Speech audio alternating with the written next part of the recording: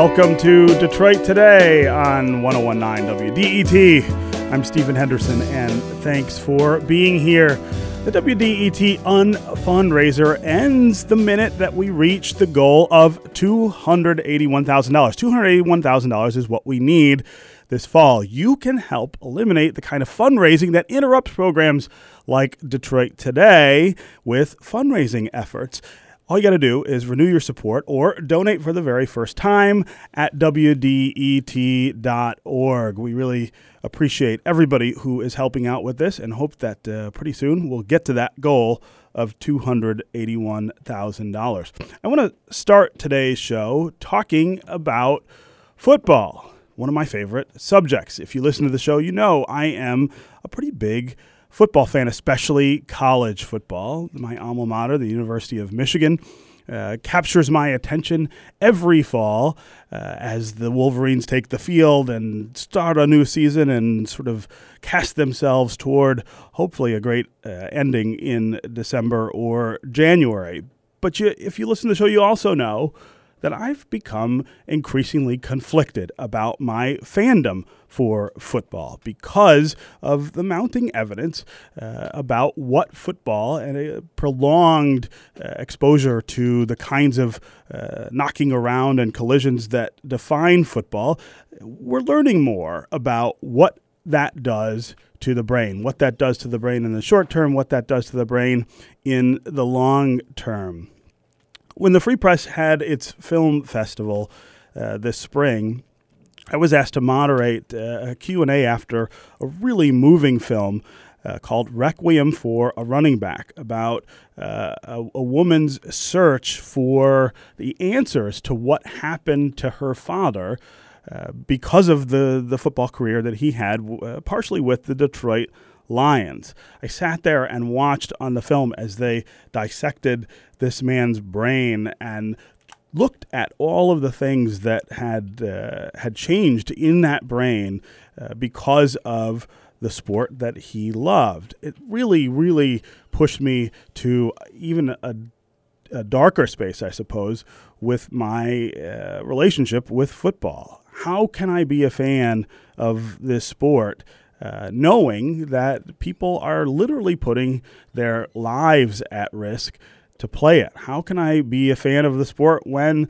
there is still this debate about whether we even ought to explore options or differences that we might make in the game to make those things better? I think this is something that's pretty common in living rooms across certainly Southeast Michigan and around the country right now, is this sort of conflict over what we should do with the sport of football. Is it a game that we can continue to let kids play and grow up to be adults who play and not worry that much about the long-term effects? Or are we learning that this sport is damaging in a way that we ought not be indulging it for children or for adults? Or are we to sort of wrap the game in more protections for people, or wrap the game in more protection for people's well-being into their old age?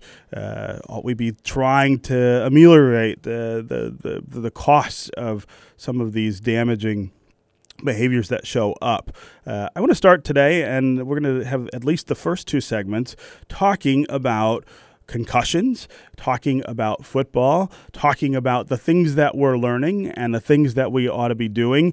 And we've got a distinguished panel of guests here. Dr. Jeffrey Kutcher is a sports neurologist at the University of Michigan Health System. Joanne Gerstner is a journalist and co-author of the new book, Back in the Game, Why Concussion Doesn't Have to End Your Athletic Career. Dr. Kutcher is the other author of that book. And also joining us is Chris Nowinski, who's the co-founder of the Concussion Legacy Foundation and public policy leader with the Boston University CTE program. That is the program that has done much of the substantive research about what we're seeing with people who spend careers playing football or wrestling or other sports that bring you into this kind of contact. And so, Chris, Jeffrey, and Joanne, welcome to Detroit Today. Thank you. Thank you, Stephen. Thanks for having me. Yeah. Jeff and Joanne, let's start with your book, which came out recently.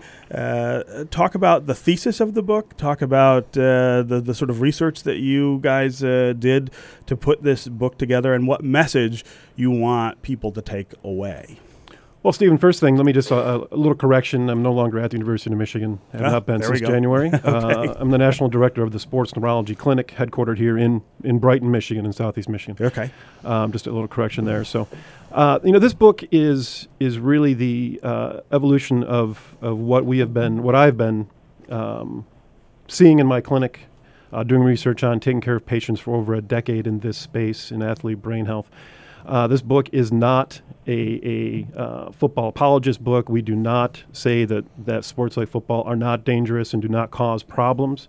This is a book of perspective. It's a book of critical thought. And it's one that tries to put everything together, stepping away from the hype, stepping away from a lot of the oversimplification that we've seen in the media, and with people repeating the same thing over and over again without understanding the problem. So we're trying to provide to parents, to patients, to coaches, a deeper perspective that is holistic, that looks at every aspect of the issue and doesn't just take a very simple, oversimplified message and amplify it, I think is sometimes a detriment. Yeah. Joanne, go ahead. And coming from my perspective as a journalist, I talk to people in the community that are struggling with the exact question that you're talking about. Is it safe to let my son or my daughter to play sports? And it's a very complex, nuanced issue in that you need to step back, get educated, understand what concussions are, what the overall messaging that is out there about concussions, and then understand there are values as a child to playing sports, the togetherness, the learning of competition, the formation of self that go way beyond just, hey, I'm going to play football and hopefully get to the NFL, which we know most people will never get to. Sure. And what message, if you could boil it down to a single message, do you want people to take away from this book, which is called Back in the Game, Why Concussion Doesn't Have to End Your Athletic Career? I think the overall message is give the brain the respect it's due, which is to say it's a complex organ. It needs to be thought of in that manner. And if you are seeking care or advice about decisions, you need to go to people and get advice that comes from foundation of science and neurology and understanding the brain, and not from a foundation of hysteria. Well, and you use that word hysteria. Do you think that applies to the conversation that we've been having nationally about concussions, sports concussions? I would think to a certain degree. I mean, it might be a little strong of a word overall, but there are times definitely when that word comes into play. There is certainly, like I said, oversimplification. Give me an example of that, though. Sure. So you hear from parents all the time, my kid had a concussion. I don't want them to get a second one because then they will be X. They will be changed forever. Or just the idea that a concussion itself is something that lasts forever. That shows really a misunderstanding of what concussion is versus what some of the long-term damages are from repetitive hits over time. The oversimplification of the message has left people with a very clear concept in their head that sports equals brain damage. And that's not necessarily the case. Sometimes it is, and if we have the right people in place who are looking at these athletes and caring for them, that's the key thing I want to point out. If we have physicians and clinicians who are caring for athletes in real time as they play their sports careers, that's a completely different conversation than saying, look, I'm going to play football and therefore I'm going to be, demented at the end of my life and I'm going to have all these problems. So that's what I mean by the hysteria of really just kind of thinking that everything is going to be doom and gloom without thinking about what actually is going on. Yeah. Let's bring Chris Nowinski, co-founder of the Concussion Legacy Foundation and public policy leader with the Boston University CTE program, into the conversation. Chris, first, I want to hear you respond to the things that Jeffrey and Joanne have talked about so far. But then I also want to hear about you have a very moving personal story. As a former athlete, this affects you really, really directly. Sure. Well, if it's important to educate the public and to make sure that they have a good understanding of what we know right now about the nature of concussions and the nature of repetitive brain trauma. And if parents are hearing the message that one concussion is going to cause CTE or one concussion is the end of the world, then yes, then this message is very critical to say concussions are not the end. A single concussion is not the end of the world, or two concussions is not going to destroy your life. And it's hard to have this conversation publicly because we're sort of dealing with two different enemies here. One is post-concussion syndrome, or the consequences of multiple concussions, and one is this degenerative brain disease. Only a handful of contact sports are really a risk factor for CTE. I don't think if you're a cross-country runner, you're doing track, that this is going to be a problem for you. So we absolutely want to keep encouraging families to play sports. But I do believe that with what we've seen now, looking at over 300 brains of former athletes, that we want to steer, especially children, away from sports that involve repetitive brain trauma, or change those sports, because we are seeing pretty clearly, especially in our football population where we have the most brains, that your risk of having the disease does appear to be correlated with the number of years you play. Not unlike your risk of getting lung cancer is best correlated with the number of years you smoke and number of cigarettes you smoke. Right. So that message does need to get out to families, that we have to be smart about the decisions that we make. Dr. Kutcher mentioned if you have a doctor on the sideline, that you're in a much better position, which is absolutely true. And then we have to face the reality of, well, we don't provide doctors to children on the sideline, and not even in every high school. And this is something that, the second part of your question is, this is something that, yes, I've dealt with, and I still deal with. I had I played soccer through 8th grade, football for 8 years through ending at Harvard, and then joined the WWE, had to retire in 2003 due to post-concussion syndrome because I got a bad concussion in the ring, and I ignored it and lied about it and kept wrestling for 5 weeks, and it turned into a sort of ongoing, still some headache issues today and other problems. And then I have to now face the fact that, I'm certainly at risk, and I cannot quantify it, but some non-zero risk of having CTE and what that will bring in the future. And I just actually participated in a panel discussion after watching Requiem for a Running Back in Atlanta, and hadn't seen it yet. And I think you're absolutely right that it really does shake you to the thought that we don't always talk about. We think CT just affects you, but really that movie shows how much it affects your family and your children. And that's a story that we hear, over and over when we talk to families and interview them after, when we're studying their father's brain, of just how difficult it is to be a child of somebody who has, CT symptoms. Yeah. Chris, I'm wondering, what was it about your own behavior or experience that led you to sort of start thinking about whether you might be somebody who's suffering from CTE? And we should be clear, you don't know for sure. I mean, there's no way to diagnose this, at least not yet, without examining your brain, which requires you to not be living anymore. So we can't say who has it or who doesn't, but talk about the things that changed in your life or that you saw change with your behavior that led you to this sort of space. Well, I can't necessarily say that there's anything personal about my behavior that would make me assume CT, because I'm in that sort of difficult belt of I'm 37 years old. Anything that I'm dealing with now could still be the result of the concussions and the mishandled concussions that I had years ago. I wouldn't say that I have any progressive issues that make me overwhelmingly concerned that I'm suddenly experiencing cognitive issues or depression or often aggression or impulse control, which we frequently see in the histories of people with CT. So that's why I can remain hopeful that it's just post-concussion syndrome, and I can keep trying to attack that with good medical care. The kind of things that Dr. Kutcher's provided for a lot of athletes. that have been profiled in places like Players Tribune. So there's still hope for me on that respect. But there's also, unfortunately, some anatomical findings from imaging that would make me suspect, like, I don't want to have that. It doesn't mean I have CT, but it doesn't mean, it's certainly something that most people don't deal with. Yeah. So I have some findings that make me concerned. Yeah. This is Detroit Today on 101.9 WDET. I'm Stephen Henderson. My guests are Dr. Jeffrey Kutcher. He's a sports neurologist at the Core Institute in Brighton, Michigan, former sports neurologist for the University of Michigan Health System. Joanne Gerstner is a journalist and co-author with Dr. Jeffrey Kutcher of Back in the Game, Why Concussion Doesn't Have to End Your Athletic Career. I've also got Chris Nowinski with us today, co-founder of the Concussion Legacy Foundation and public policy leader with the Boston University CTE program. We are talking about sports and concussions, football in particular, my favorite sport, really, to watch on television or go see live.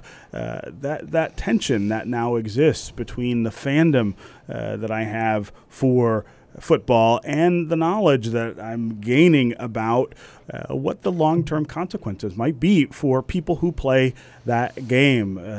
Saw a film in the spring called Requiem for a Running Back about the long-term effects of concussions, repeated concussions or repeated head blows that really changed the way that I'm processing the information about sports and concussions and the way I feel about the teams I care the deepest about. If you want to join the conversation, talk about sports, concussions, do you let your kids play football? And if you do, what do you do about the sort of inevitable, I think, eventuality of them having a concussion? Is it a reason that you don't let your kids play football or other contact sports? 313-577-1019 is the number. That's 313-577-1019. Dr. Kutcher, I want to. The book has really specific advice for people about how to manage this issue, right? If you're playing sports and you get a concussion, here are some things you can do that are short of ending your athletic career, but will help you sort of manage long-term effects or prevent long-term effects. Talk about how you sort of put all that stuff together. Sure, Stephen. So, the first thing is to note that you've referenced, and Chris referenced too, a lot of stories that we hear about individuals and bad cases that derive this emotional response to this injury. We need to step away from that a little bit and really concentrate on the medicine part of it. Like you said, how do you actually deal with these injuries? Because I can tell you, doing this every day of my life for over 10 years now, there are more people that come to my clinic who aren't going to have long-term problems that will once they get the right treatment. So, the first advice I would say is do not accept a simple protocol as the best advice. Somebody who tells you, just don't go to school for a week, sit out for a week, don't do anything, or you'll be back playing in 2 weeks at this game. That shows a lack of respect for the brain and individuality of each person and how the injury affects each person differently. So the thought process has to be one that's critical, looking at the individual, the things that are different about that individual, and using that to help guide the process. So there's for concussion, for example, there is a role for rest, which is critical, but I think overplayed, overused, and to the detriment of people. If you rest them too much, they can become symptomatic and can end up with post-concussion syndrome more easily. So managing that patient in real time is what we ask people to do. So, I think it's just about getting the right advice from people who can look at everything from every possible angle and help you out. Yeah, but if I have a kid playing Pop Warner football or some other not school affiliated program, and maybe even some school affiliated programs, I mean, how rich is the sort of knowledge in the sort of sports environment about how to deal with these things, and how many places have enough resources to be able to manage what you're talking about? Well, the first thing is it's all over the map, right? Some programs have great resources in education, others have none. And the good news is I see the needle moving in the positive direction, but it takes a lot of work and, a lot of colleagues of mine and folks like Mr. Nowinski have gone out and raised awareness and education. But I think if I'm a parent, if I'm advising a parent about, hey, should my kid play football, you need to do your due diligence and talk to the coaches, talk to the administrators of the program, understand where they are at this on this issue. And it's not about just, did we do a education module online about concussion? No, actually, what's your plan? Like, if you have a kid who may be injured, what are you going to do? Who in the community can see this child and help them recover in the best possible way? Really be proactive about it. And I think those things have made the sport safer for sure. All sports, not just football.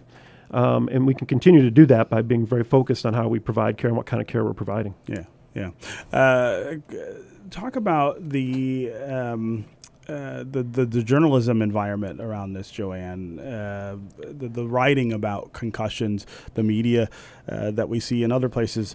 The movie Concussion, I think, was another example of sort of how this conversation is sort of seeping into our cultural narrative. Also, of course, Requiem for a Running Back, and this discussion in journal articles and popular media that talk about some of the things that they think we ought to be doing. Do you feel like that media coverage is balanced and telling the right stories? No, I don't. And it really pains me, both as a professor of journalism at Michigan State, teaching sports journalism, and also a practicing journalist, that I see things on a daily basis that concern me because they're not grounded in fact. They're not grounded in going to the right sources to talk to people that understand the injury.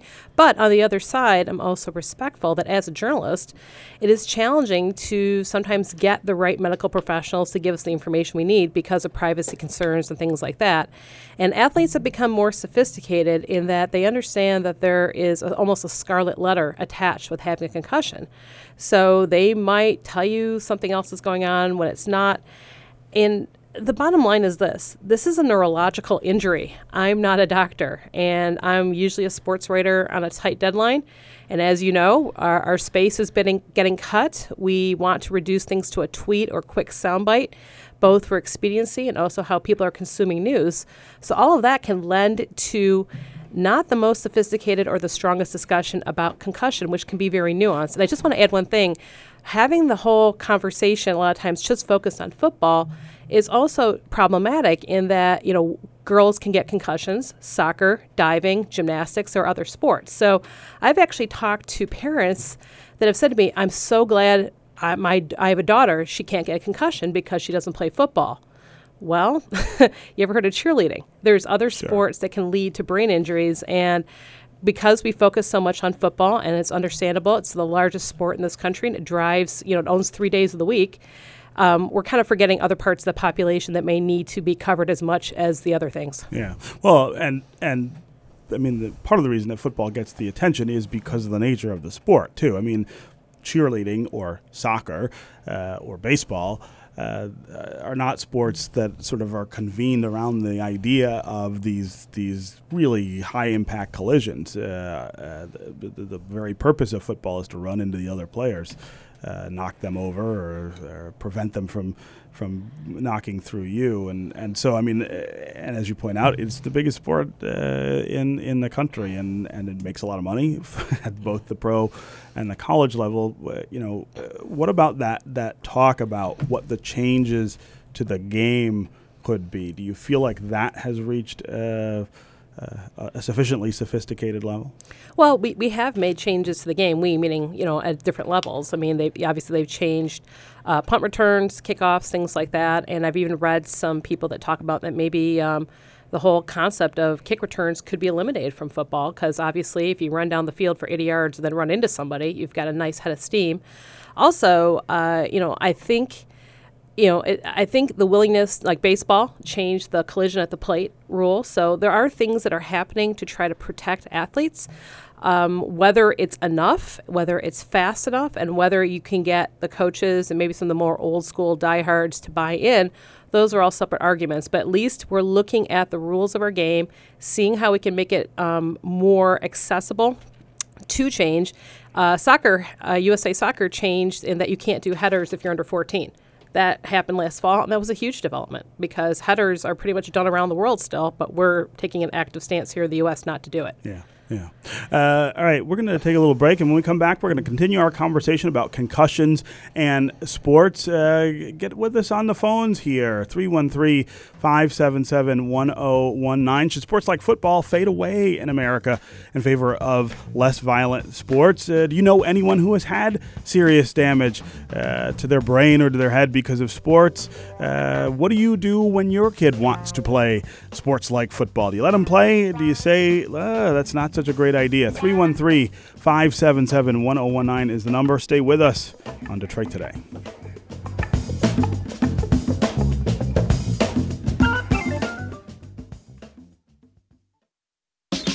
Music, News, community, culture, local, global.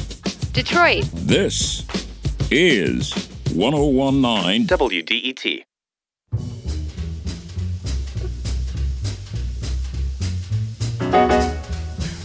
You're listening to Detroit Today on 1019 WDET. I'm Stephen Henderson, and thanks for being here. WDET is your source for thoughtful, independent journalism and conversations that matter to our lives and community. Conversations like those that we have here on Detroit Today. We need you to help keep it that way with your gift of support now at WDET.org. The drive ends the moment we reach our $281,000 goal, and we are not interrupting programming this time. We're not interrupting Detroit Today or Morning Edition or the other programs that you listen to on this station to raise money. We are just asking you to reach out and either renew your support or donate for the first time. Go to WDET.org to make your contribution. My guests are Dr. Jeffrey Kutcher. He's a sports neurologist with the Core Institute in Brighton, Michigan. Used to be sports neurologist at the University of Michigan. Joanne Gerstner is a journalist and co-author with Dr. Jeffrey Kutcher of Back in the Game, Why Concussion Doesn't Have to End Your Athletic Career. I'm also joined by Chris Nowinski. He's the co-founder of the Concussion Legacy Foundation and public policy leader with the Boston University CTE program. We are talking about concussions and sports. Football in particular is my interest there. It's the sport that I pay the most attention to. It's the sport that I watch on television. It's the sport that I attend live more frequently than any other. What should we be doing about the knowledge that we're gaining about the long-term effects of running into another human being at high speeds? What should we be doing about safety to deal with people who do get concussions during sport? The book, authored by Dr. Kutcher and Joanne Gerstner, suggests ways that you can continue to play sports even after concussion.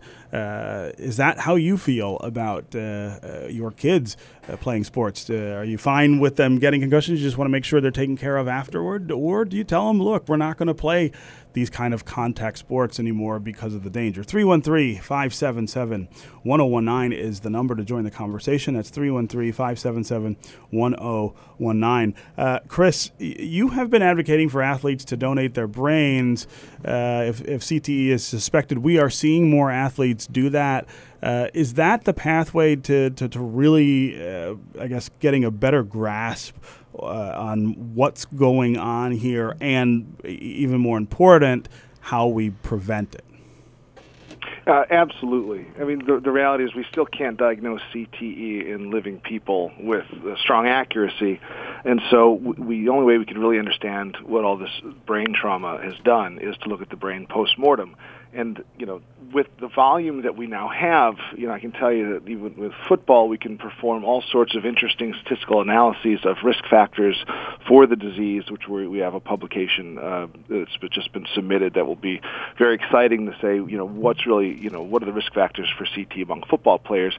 but we're not going to get that window into other sports as well until we have more brains donated. We're also starting some genetic research because we have, again, so many brains where their primary exposure was one sport that we can figure things out. So we do encourage people to continue to donate their brain. I do outreach with living athletes to have them pledge to keep the awareness of this work top of mind. So the people like Dale Earnhardt Jr., who's unfortunately dealing with post-concussion syndrome, now pledged his brain earlier this year. People like Brandy Chastain.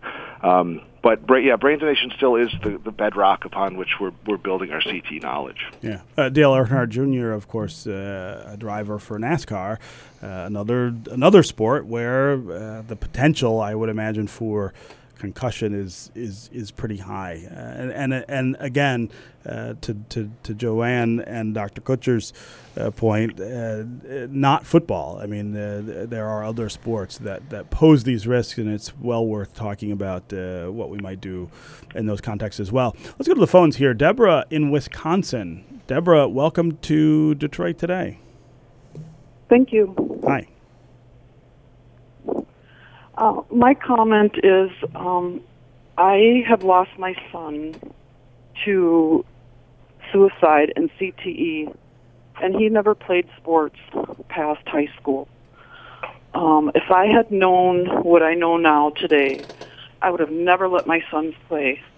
And if doctors and experts want to be transparent and proactive, they need to first admit how exposure to repetitive hits are damaging children's brains, because every hit counts and the brain sloshes inside the skull. You can't take the head out of the game since it's attached to the body. Now there's been changes made to soccer and hockey, and they need to switch these kids to flag football. There's just too much brain damage going on. You need to save your brain. Yeah, save your child's brain, Deborah, from permanent damage. Deborah, I hope you don't mind me asking you a couple questions about your son. What were there signs before that there was some lingering effect of head trauma with your son? We started to notice it after a year or two after high school. But we had no clue that this was from the brain damage. We had no idea it was a CTE until after he died. Uh-huh. We had his brain sent to Concussion Legacy Foundation. Uh-huh. And he only played in those up to the high school level. Yeah, from youth football up to high school, and he did play other sports too. But the repetitive hits in football is what's causing damage. There can be other, sports that have, some damage too, but it's all the repetitive hits that they're exposed to. Yeah. Deborah. The hit on every play. Right. Deborah, thank you very much for that call. Dr. Kutcher and Joanne Gerstner, Deborah sounds very much like she's in the space that I'm in some ways, certainly with my kid. How can you make football? Is there a reasonable argument that says we can make football safe when, again, the point of football is these collisions and the rules of the game, no matter how much you change them, the object of the game really requires this sort of this impact, right? And it is the impact of course that causes the brain to sort of slap the inside of the skull and over and over and over, even if it's in a minor sense, it apparently causes this disease. Is there an argument to be made that this is just barbaric and that we can't make it safe? Well, Stephen, it starts, and first, Deborah, I know you're not on the line anymore, but hopefully she's still listening. Very, very sorry for your loss, for sure. That's awful for any parent to go through. But what we need to do is understand the reality of suicide and its complexity. We are taught as physicians, and the CDC is very clear on this point as well, that if you oversimplify the causes of suicide in any population, people that play sports, military personnel, journalists, radio personalities, advocates, if you say that group has a higher risk of suicide for whatever reason, the suicide rate goes up in that group. It's much more complex than just saying sports cause suicide. For example, very good data lets us know that the rate of suicide in former NFL players who played 5 years or more in the league from the late 60s to late 80s was actually less than half of the general population. Up until 2008, that was the case. What changed in 2008 was we started talking about it. We started making it very simple. We stopped giving people hope. Basically they had one way out, and we keep talking about it over and over again. I think about Todd Ewen. I don't know if you know the Todd Ewen case. Sure. Most people don't, because it's not really reported. He was an NFL enforcer who took his own life almost a year ago after suffering a lot of the same problems that have been associated with CTE. He was convinced he had it. He and his wife talked about it openly, that he had CTE. He took his own life. His brain was normal. What helped lead to his suicide in that case? Yeah. That's my point, is we need to be more careful about how we talk about it and not propagating this idea that it's so simple that, hey, you play sports, you're going to commit suicide. It's a risk factor. We have to take it seriously, but you have to be treated. Seek treatment. Depression is treatable. You don't want to give people no hope. Yeah. Chris Nowinski, co-founder of the Concussion Legacy Foundation and public policy leader with the Boston University CTE program. What I heard Deborah say was that football caused the CTE in her son. I'm not sure she was making the leap to his suicide, but as Jeff Kutcher points out, that's not always the eventual sort of outcome. But how strong do you know the link between football and CTE, or wrestling and CTE, to be even short of people who commit suicide? Sure. Yeah. No, I don't disagree with any of the suicide discussion. I mean, there's certainly literature that says your risk of suicide after a concussion or a single traumatic brain injury is higher over the rest of your life. The CT link with suicide is much more complex, and there isn't really strong data on that. So, although a number of the initial cases prior to this becoming a national discussion were suicide cases, but that also suicide is also a leading cause of death among younger populations. So, pushing that off the table. The bigger question is, what's the link, and the real question is what's appropriate for children. So from our perspective, with what we're seeing today, and some of it again is still to be published, is that it does appear that the link between repetitive brain trauma and CTE is extraordinarily strong, and that there has still not been anybody ever diagnosed with CT who did not have a repetitive brain trauma history. Not everyone will get it, just like only a pretty small fraction of people who smoke develop lung cancer. But if you don't, we can tell you if you don't get hit in the head, we're pretty confident you're never going to get CTE. Right. So the idea of exposing children to repetitive brain trauma when they're young, to me, now that I'm a little older and a little wiser, it seems to me like the worst idea we've ever come up with in sports. If you think about the history of sports and you take a sociological perspective, all these sports were invented, 100 years ago for people that were adults, that were 18, and then they were pushed downwards because it made sense, because there was suddenly prestige or money or whatever that was good. It was important to be good at those sports. But we never really thought about the brain while we made those decisions. And so now, now we have 5-year-olds getting hit in the head hundreds of times to build a skill set that is completely not important to their future. Especially a sport like football is unique in the aspect that those who play at the highest level will tell you it's not about building a specific skill. It's about just being an athlete. And so even the one position that involves any skill in my mind is quarterback. Yeah. Tom Brady and Peyton Manning didn't play until high school. So the foundation, our position is very strong. There should be no children playing tackle football before high school. There is no upside benefit, and there's only downside risk to banging your head hundreds of times in the fall. And so anyone listening now, if you had a kid playing at 9 years old on tackle football, I would say put them in the flag tomorrow or today. Yeah. Just because the risk is, and when you talk about the risk, we don't know the number for the risk, but we can tell you the outcomes are so bad. Even if it's a small fraction, the outcomes are so bad of playing too much football. Like, God forbid they're good and play from 5 to age 30. that exposure in our experience is just too much to potentially avoid CTE. Jeff Kutcher, sports neurologist. Yeah, so first thing I'd say is we have sort of a phrase in medicine, a very well-known axiom that the most dangerous part of the medical team is a physician who doesn't know what they don't know. They act without understanding the complexity of the problem. I think that's part of the issue here, and I agree completely. I've taken the stand publicly and privately that we do need to be careful about our contact with kids and limit our contact with kids as much as possible. But to jump to the conclusion that that it's necessarily bad for everybody and there's no positive outcome to that, I think if you'd ever taken care of patients in real life, if you ever had people asking you for advice and seeing how football does actually treat some other problems in people's lives. I've seen too many cases of kids who actually get depressed and have problems because they were told to not play football. And so it's not everybody, but again, but it's about risk factors, right? Right. But if the risk factor is don't play football and you get depressed, your grades go down, and you get suicidal, that's a risk factor. Well, but aren't there other sports that?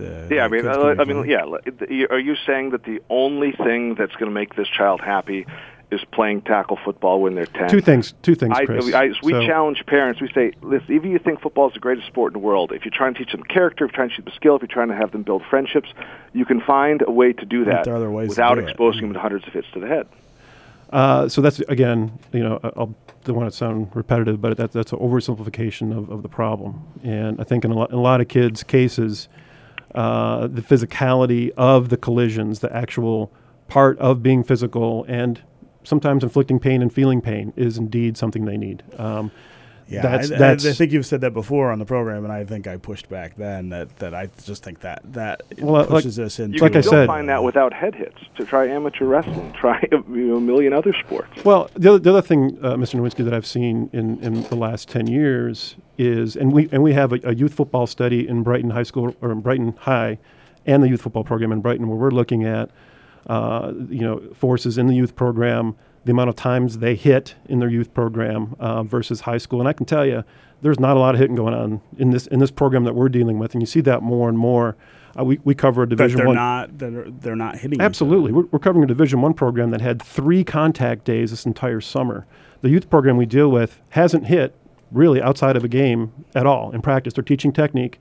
The landscape is changing, and to ignore that and to just say, look, football's evil, don't play.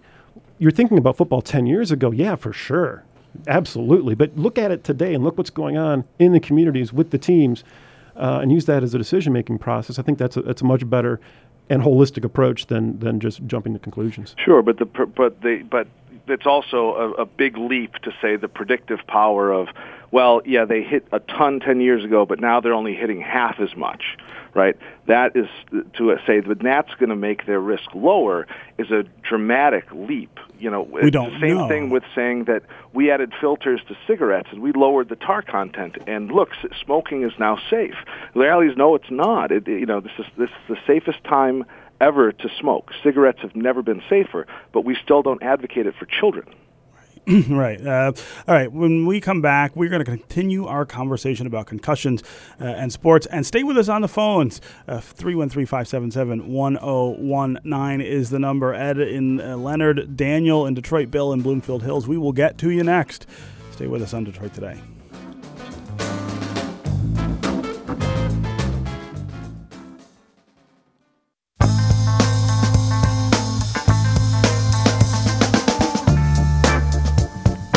You're listening to Detroit Today on 101.9 WDET.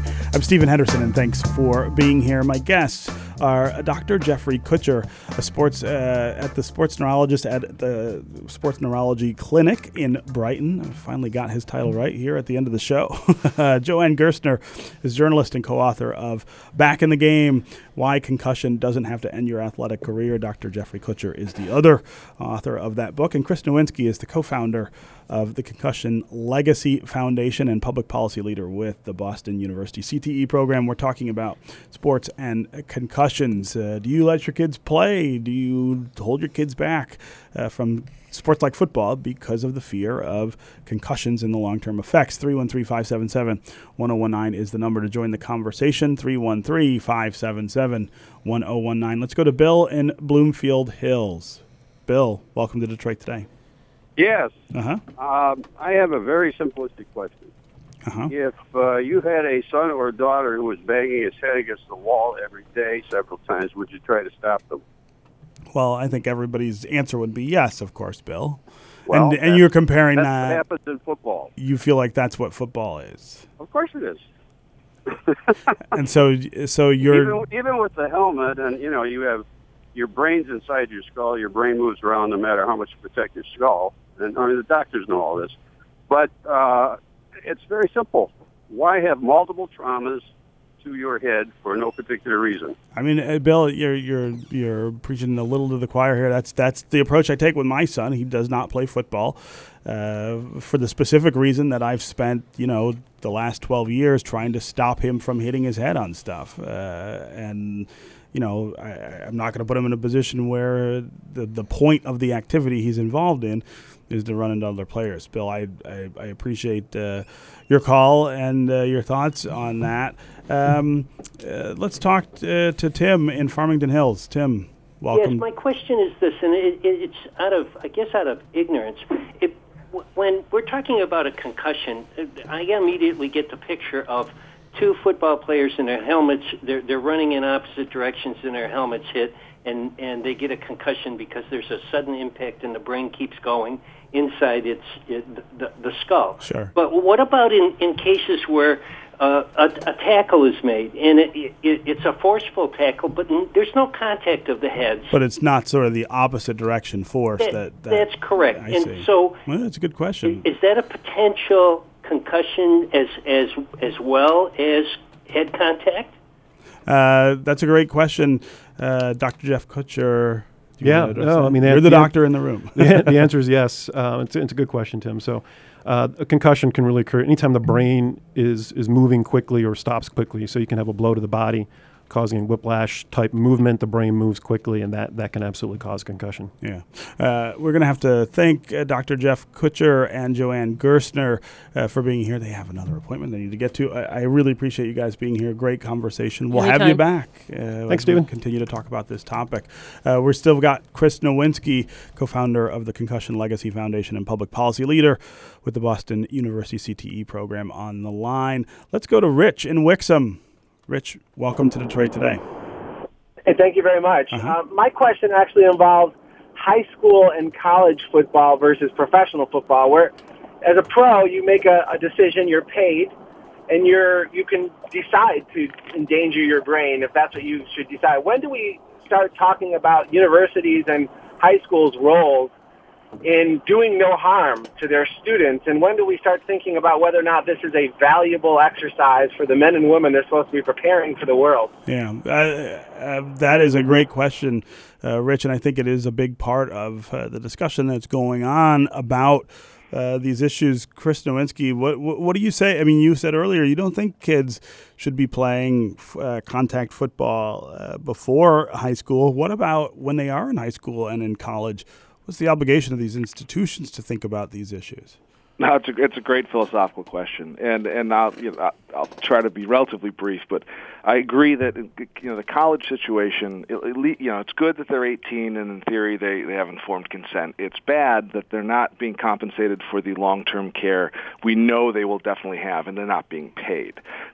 Everyone around them is making an unbelievable amount of money, and they're not even going to be cared for the CTE we know that some percentage of them is going to be getting. And that is totally inappropriate and unfair. The high school discussion is completely different. You're right that the school, our public education system exists to put things into their brain, make them learn things, and should it also be involved in something that might damage that will lead to brain damage or brain disease for some of them. Yeah. And the other part of that is, I'm an advisor of the NFL Players Association, as is Dr. Kutcher. they have a union and their own advisors to negotiate the safety of their game, for which they get paid. Sure. High school players don't have that voice. Therefore, College high players school don't have that practices voice. are far more dangerous than professional practices. So, I'm not anti-high school football at this point, but I do think we need to give those athletes far more protections. Yeah. Daniel in Detroit, welcome to Detroit Today. Hi, good morning. Hey, Thanks for having me. Sure. Yeah, so my thoughts were much along the same lines that if we want to be brain positive in colleges and high schools, then we should be playing brain positive sorts of sports. And there's no sport that's intrinsically perfect that we just have to have forever. People in different places, different countries play different sports based on culture and what they grew up with. And so why would we want to play something in a university in particular that's brain negative? Right.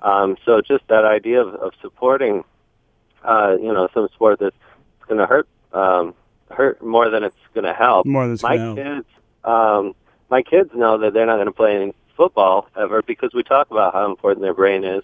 We talk about, not running into things. They actually play soccer, but they've never been allowed to hit the ball. Yeah. Before the rules came out, we said, you don't need to hit the ball. There's no reason you need to do that. Early on, when you get older, you can make that decision. But even with that, I have some reservation, because even if we put our kids in flag football, what are we leading them to? There's no professional football league. Right. There's no, college Daniel, flag football. Thanks very much for your call. I want to thank Chris Nowinski, co-founder of the Concussion Legacy Foundation and public policy leader with the Boston University CTE program. Thank you very much for being here on Detroit Today. It was fun, Stephen. Thanks. Yep. That's it for me. I'll be back tomorrow. I hope you will too.